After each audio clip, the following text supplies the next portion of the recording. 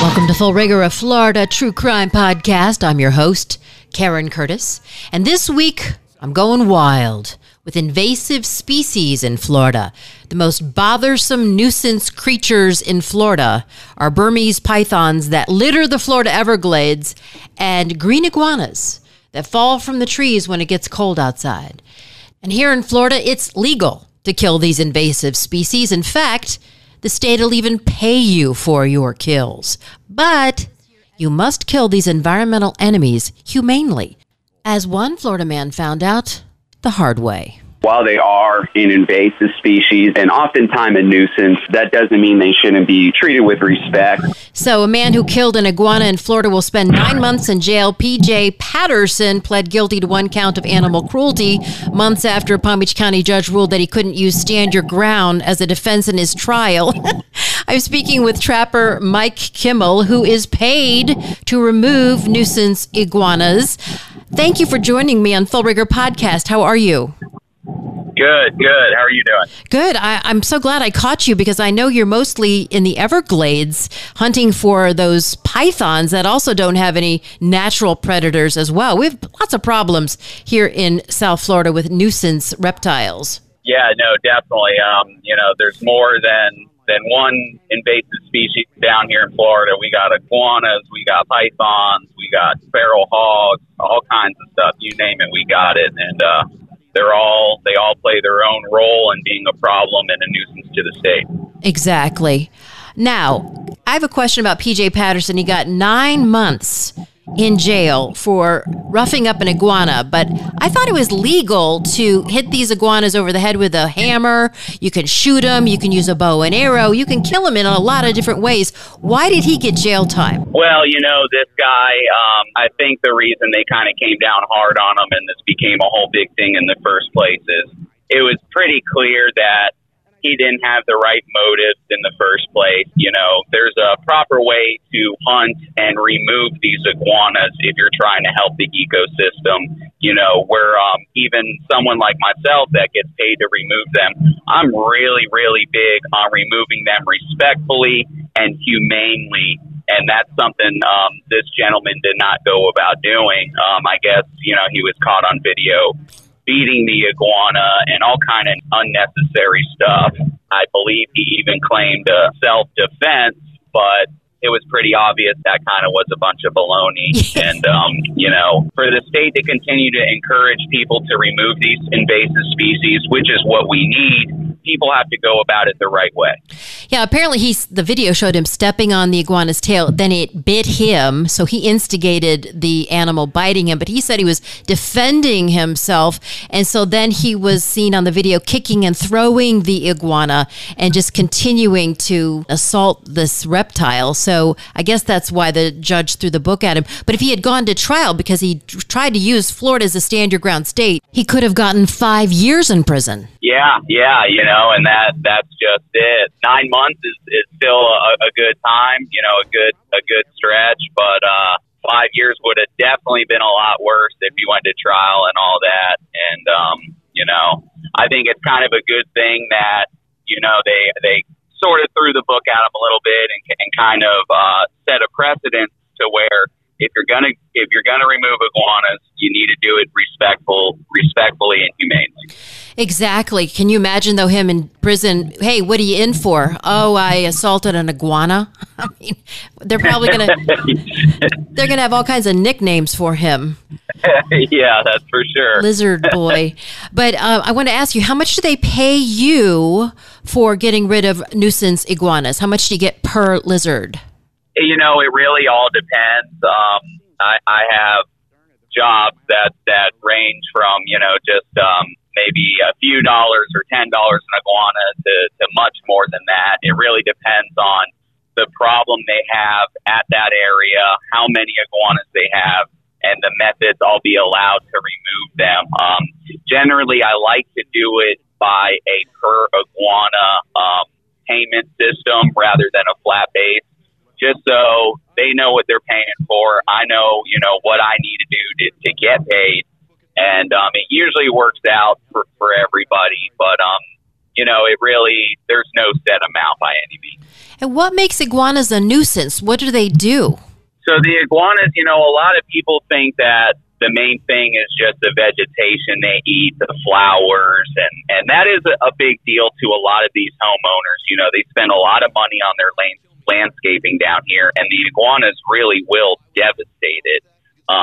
But to me, the real problem they cause is the burrows they dig. Oh. Of course, their poop and their feces is an issue as well.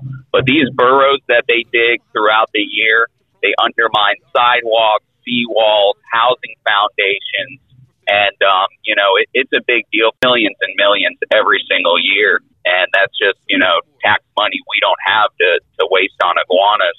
I think last year or the year before, the town of Davie spent like $1 million or more repairing the damage from the iguanas along their levee embankment. Wow. And they're not indigenous to Florida. How did they get here? The iguanas, they've mainly gotten here through the exotic reptile trade, people having them as pets, them escaping or even being let go because they just get too big, too much to handle, or the people didn't know what they were getting into. But, they do also come over on shipping containers at the port of Miami from South America, Central Mexico, or Central America and all that. So, there's a number of ways they come into our state, but the exotic reptile trade is definitely at the top of the list. Wow. And I understand we're speaking with actually a nuisance trapper, Mike Kimmel. Thank you so much. And I understand they're edible. They taste like chicken. Can you eat them legally? Yeah, they're very tasty, for sure. I've had them a number of times, and it tastes like chicken. It does. Probably a little more similar to frog legs if someone's familiar with those, but it really is tasty. It's good. The other thing is a lot of people think they're dead when it gets cold down here because they kind of like freeze up in the trees and fall to the ground, but then they come back once it warms up. Yeah, no, definitely. When we get these cold snaps, a lot of these iguanas, they may fall out of the tree and seem like they're dead, but they're really just more kind of in a coma. They're cold-blooded, so they almost go in a deep sleep when they get too cold. And a few years ago, we actually had a guy going around collecting them up to eat them. Oh. And he got on, I guess, I-95 with his heater cranking in his car, and they all started to come back to life and tail whip him and scratch him, and he actually ended up having a bad car accident. So definitely something people want to keep in mind if they see these iguanas on the ground. Very likely they're not dead. That is an incredible story. Now, he could have used Stand Your Ground. Yeah. Wow. And now, you also hunt for pythons in the Everglades, and they're kind of the same story as the iguanas because they start out as pets, and people feed them a little mouse, and then a little rat, and then a rabbit, and then a small dog and a child, and then they have to get rid of it. I'm just kidding. So they get rid of them in the Everglades. Yeah, the pythons have become a huge problem, and they've gotten a big spotlight because of it. They've wiped out 90 to 99% of our small fur-bearing game in the Florida Everglades, and it's evident to see. You go out there and you don't see any small mammals. At least at the beginning of the program, you really didn't. Now, this past 4 or 5 years, we've really been hitting it hard. The state contractors, myself, the general public, we have seen some results. We're starting to see some of the wildlife come back slowly but surely. And we're starting to see the average size of python we're catching be a little bit smaller. We're still catching a bunch of pythons, but, there's definitely a light at the end of the tunnel. The more and more the state, finds new ways to combat the pythons and invasive species, the better we're going to be. I really think the state needs to start utilizing tracking dogs more. I use my dog Moose to go out and hunt pythons, and we've been very successful this year with catching them. And I think that when the state starts to allow new methods like that, start to allow swamp buggies a little bit more, I think we'll really be able to nip this in the butt more than we are. I'm surprised. I know sometimes you can kill a female and she's got lots of eggs inside of her, but aren't there still like more than 100,000 of the snakes out there? No one really knows how many there are out there. There could be, from my estimates, anywhere from 30,000 up to over 100,000. I think there's maybe not quite as many as people think. I think they congregate along the levee systems and closer to town. Oh. And that makes it seem like there's a whole bunch more than there really are. But there's still way too many. One is too many. So I think, there definitely could be near 100,000. Not sure about over 100,000. But, if we don't do anything about it, it's just going to get worse and worse. Well, if they've depleted the food out there, though, the small furry animals, then they might run out of food. But I've heard they also eat alligators. Oh, yeah. They definitely eat alligators. I've actually rescued 3 alligators from pythons, where I come across an alligator with a python wrapped around it, and I have to separate the two. All 3 alligators did survive, but man, they were on their last leg when I got a hold of them. And that goes to show just how bad the native wildlife is hurting out there, to where these are now mainly preying on these larger predators, these alligators, because they've depleted the other food supply. And, there's a lot that goes into the Everglades ecology and why it's struggling. We have our water issues. We have the growing panther population and different things like that. That is definitely putting strain on our small mammals in the Everglades. And these pythons are just kind of the cherry on top to really put the last strain on them that they can handle. And they eat the little key deer. Yep. They're making their way down to the Keys and all that. And, the key deer are definitely going to be a target. Oh, no. How much do you get per python? The state pays $50 for the first 4 feet and then $25 each additional foot after that. But, the skin is so valuable, and that's what a lot of people don't understand. And I think more and more people realize that. More and more you'll get the general public who's not contracted by the state to go out there and hunt these. What the skin is worth is much more than what the state pays. The skin makes beautiful leather products that are really the patterns only available from the pythons in the Everglades. And, it really makes quality leather, beautiful stuff, and it's in high demand right now. So you give the state the snake, or do you skin it first? The snake would be turned into the state first, and then contractors skin it from there. Some of the contractors at least have been starting to make products. Some of the contractors even sell me their skins, and I'll make products from them. I think that's going to be a really growing market here in Florida is the python products. And even I've been making products from the iguanas. Really? Yes, ma'am. Oh, man. You can have your python boots and your iguana handbag. I just have one question. Can anybody go out and kill iguanas and pythons? Yes, ma'am. They're an invasive species. They're available to hunt year-round, no bag limit. The state encourages anyone that's able to get out there and remove them. But the big thing is you want to do it humanely, and you want to do it respectfully and legally. You can't trespass on private property. You can't remove them from private property without permission. You can't just leave the iguanas to lie dead. You got to make sure that you properly and humanely euthanize them. And you really shouldn't just throw them in the trash. That would go against Florida wanton waste laws. And you're technically supposed to make some sort of use of them or to properly dispose of them. I make leather products from the skins, and then the meat, I either sell it to be eaten or I feed it to my livestock and wildlife rescues as feed. It's really high in protein and it's great meat. Huh. I had one woman who was terrified because her neighbor was shooting the iguanas in the backyard, and he came into her yard and was firing the gun. Are you allowed to fire your gun on other people's property? No, and that goes back to, you can't remove them on private property without permission. You can do it in your yard. You can do it in public areas that it's permitted. But if it's in someone's private property, their yard, you can only remove it in their yard with their written permission. And it sounds like that person did not have that. No.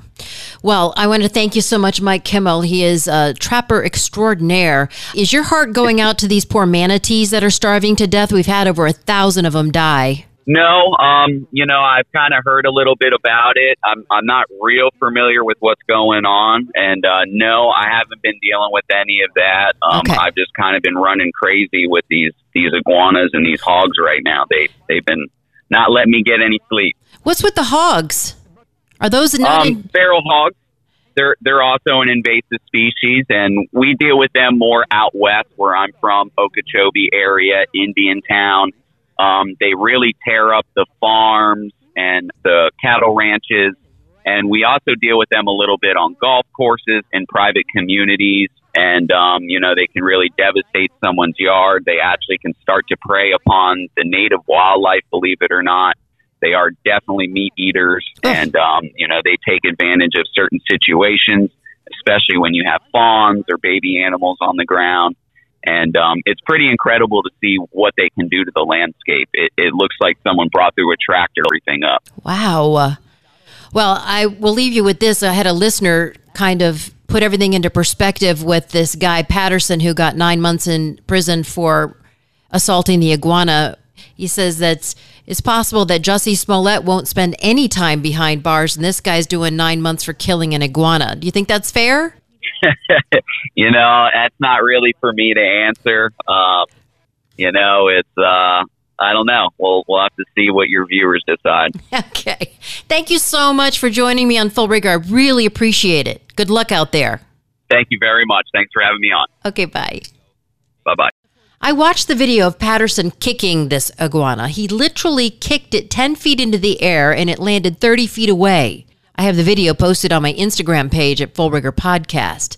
But now there's also the saga of the man who dragged a shark behind a boat while firing a gun at it. Look, it's already almost there.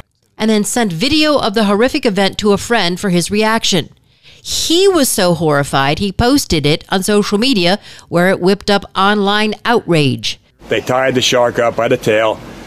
They let the fish drown. They dragged him for hours. The shark was tore to pieces. That's not a sportsman. That's just animal cruelty. And the men were laughing at the shark in the video. It was some pretty sick stuff. This is clearly abuse. This is animal torture. Dr. Stephen Kajura has been studying sharks for more than 20 years. So it can't breathe. It would be like dragging you underwater. How long would you survive if you were dragged behind a boat underwater? You wouldn't survive very long. They were happy to be dragging that shark behind the boat and basically torturing it, and they didn't seem to be bothered at all. And I think that's more disturbing than anything. The Florida Fish and Wildlife Commission, FWC, determined the shark dragging took place near Edgemont Key, which means the potential crimes took place in Hillsborough County's jurisdiction. The 3 men were arrested in December of 2017. Now, 2 of the men originally charged in the case were sentenced to 10 days in jail, not 9 months in jail. And charges were dropped against the 3rd man. Now, 10 days for dragging a shark and 9 months behind bars for punting an iguana. Iguana new trial, man. Under the terms of the plea deal, the shark draggers avoided being convicted of a crime as well. Both had faced felony charges but pled guilty to misdemeanor charges of aggravated cruelty to animals, which is a violation of the Florida Fish and Wildlife Conservation Commission rules. So basically, they got a slap on the wrist. Look, it's already almost there. Well, that wraps up this Wild Kingdom episode of Full Rigor. Try to treat all living things humanely this holiday season. And I want you to know I'm taking a short break, and we'll be back with all new episodes of Full Rigor after the new year. And a spate of fresh hell awaits you. That wraps up Full Rigor. Thanks for listening. Until next time.